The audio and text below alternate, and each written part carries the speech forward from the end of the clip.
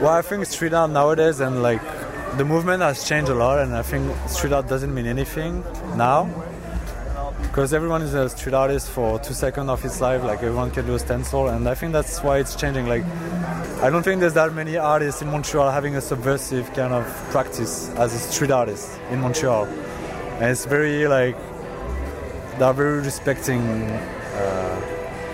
the landlord, like the owner. Some of them are doing like with paste or whatever, but it's way more accepted because it's paper or it's stickers, it's stencil, it's figurative voice, so people can relate to it. Whereas like graffiti is a much more complicated codes to understand if you're not into the culture. So I think the graffiti writers have much more struggle with the police and with like people's perspective, and they are also annoyed by all the commercialization of street art and like all this like mainstream movement that is killing graffiti and making them more on the side of society and like marginalize them more as they used to be, and they are pissed about what's going on. It's like it's a fake movement. What's like street art and public art, whatever, like how you want to name it. I think it's very consensual, and to me art is not consensual, especially when you're doing illegally into a public space. You are trying to question things, you are committing something illegally, so it takes much more conviction to actually do it.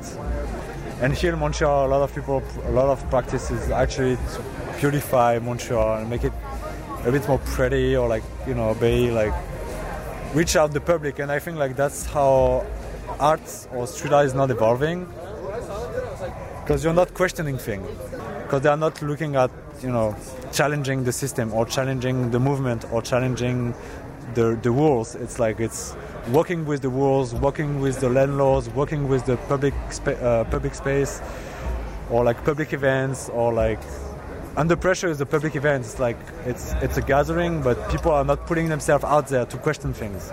It's reflects part of the movement, and it's a specific mandate. We don't have the pretension to be graffiti of Montreal, like reflect the Montreal scene of graffiti. Of course, in some way we had a war with it, but like it's the people actually doing it that are important to the culture, because they are carrying their own movement by practicing it the whole year, like for 5 years, 10 years, 20 years for some of them, and we are just like one event. You have to be consensual in some way, you know, like sometimes you have to do that to make things advance, go forward. But it's just a matter of balance, like everything, you know. It's like a movement cannot find his balance by just being consensual, you know. So, and nothing can actually find its balance doing that, or being too subversive too, being too challenging, just become an annoying person at some point, you know.